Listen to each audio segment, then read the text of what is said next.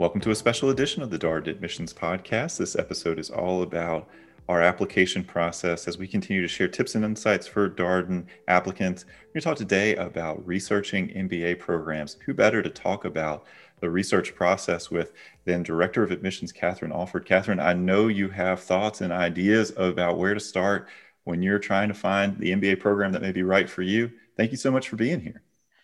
Thanks, Brett, for having me. It's exciting to be here to talk about one of my favorite topics because I think it can be so confusing. And so hopefully we can provide some helpful information today.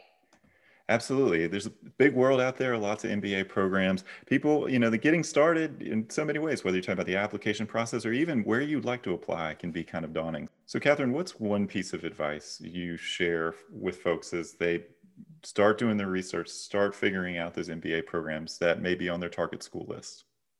Yeah, so I think it's important to remember that there are distinct phases in the application process. It's a bit of a journey, and your research goals will vary by phase. So, for example, in the early stages of the process, you will be figuring out which schools are your target schools and which schools are the schools where you plan to submit an application. Later on, you'll be sharpening your application, working on those essays, getting everything together, and preparing for a potential interview.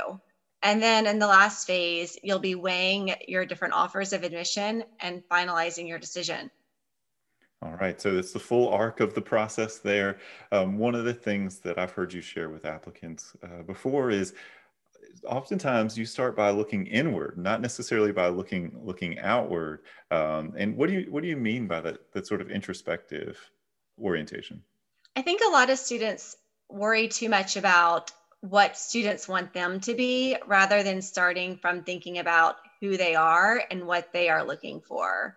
So I think it's important to spend some time in self-reflection, thinking through things like what learning environment is a good fit for you. For example, do you thrive in a case method environment or a lecture environment or a blend of both?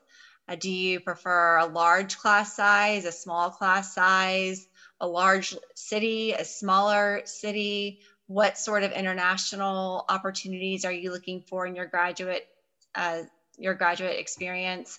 And the more of these things that you know about yourself before you even begin considering schools, the easier your search is going to be. Well, staying organized is one of the challenges through this process. There's a lot of information. You're doing research. Of course, as you move through the application process, there's lots of dates and details to keep straight. What do you encourage candidates to do when it comes to staying organized? Well, it may come as no surprise that I would give advice to MBA students to create a spreadsheet. You're going to be creating plenty of spreadsheets in business school. Why not start now? You're going to learn a lot about the different target programs as you conduct your research, and the information that you gather will come from a number of different sources, from websites, events, conversations, alumni interactions, etc. And you're going to want to have a way of staying organized. In our experience, a spreadsheet that allows you to track key data points like application deadlines and decision release dates, etc. Subjective insights. So after you leave an event at a school, write down some of the observations that you made, key interactions, keeping a list of those in a spreadsheet. All of this can be particularly useful, especially when comparing between programs. One of the ways that applicants will oftentimes organize the market is around rankings. There's many rankings, but they're all just a little bit different from one another, and certainly helpful, but only maybe to a point. What do you share with applicants as they think about rankings, how much they matter, how they should use this information?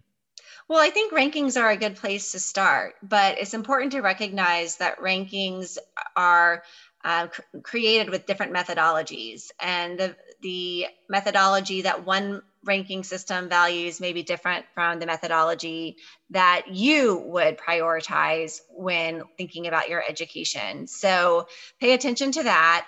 And then also realize that there are vast differences between programs that are ranked very closely together. So while the process may begin as a very objective process, it will usually shift to being a little bit more subjective, taking into consideration your experiences and your interactions with people from the program. There's no perfect ranking, and a ranking is not going to capture what your day in, day out experience will be as a student at the school in question. So it's a great point and really emphasizes the value of introspecting and thinking about what matters to you as you think about an MBA program. The more you can reflect and develop your school list with an idea, as you noted, Catherine, of those things that are truly important to you as you make this decision, the better off you'll be. There's a lot of school-specific resources that are out there, websites, blogs, podcasts like these that we have at Darden. How do you encourage candidates to approach using these resources, or how can web-based resources be helpful in this process? Yeah, so there's probably going to be more out there than you can possibly look into. So make sure you know in advance kind of what are the things that you're trying to learn about from the different schools, and then which of their resources will share the most with you about those different aspects of the program.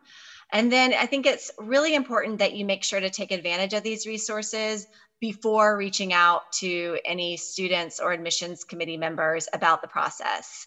Try to do your research ahead of time before reaching out to others to ask for their perspective. Yeah, it's a fantastic point. And we have all these web resources and all these different things for you to learn about the school because we genuinely think that they're helpful and can give you that good sort of baseline knowledge about the program and what's school is like here, the academic aspects, the social aspects, but there is a place for current students, alumni, admissions committees, members, these kind of individual perspectives. How do you encourage candidates to do this outreach? When is the right time for this, Catherine? Yeah, so I think probably the most meaningful part of the evaluation process and the exploratory process is these conversations with the alumni and students. But you want to keep in mind that they typically have a lot of different things going on and a lot of different prospective students reaching out to them. And so the more respectful you can be of their time, the better reception you'll receive. And so I would encourage you to keep your interactions with alumni and students to a 15-minute call. Alumni and students can convey a lot more information to you in a 15-minute phone conversation than in a 15-minute email. So don't be afraid to ask for a call and provide a number of different example or options in terms of availability of when you can meet with them and speak with them, and be prepared to share 1, 2, maybe 3 things that you're hoping to learn about the school from your conversation with them.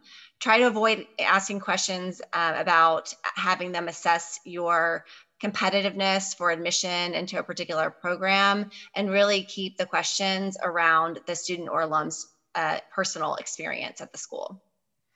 I love that last point because the value of that conversation is to give some personal depth to the information that you've encountered through the school specific resources that you've encountered through the research process and finding rankings, third-party websites.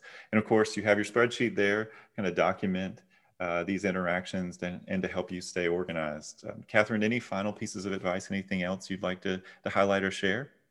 Yeah, so again, going back to the spreadsheet, I'd keep everything there together on the spreadsheet. Try to have about 3 or 4 conversations with alumni and students from each of the programs that you're applying to, knowing that students and alumni all have different experiences. And so the different points of view will be helpful to you in your journey. And at the end of the day, I would lean toward the school where you feel the most supported and the most challenged, where you will really be pushed to grow into your best self. Well, Catherine, thank you as always for sharing your tips, advice, insight for our applicants. And to our applicants, best of luck with your Darden application.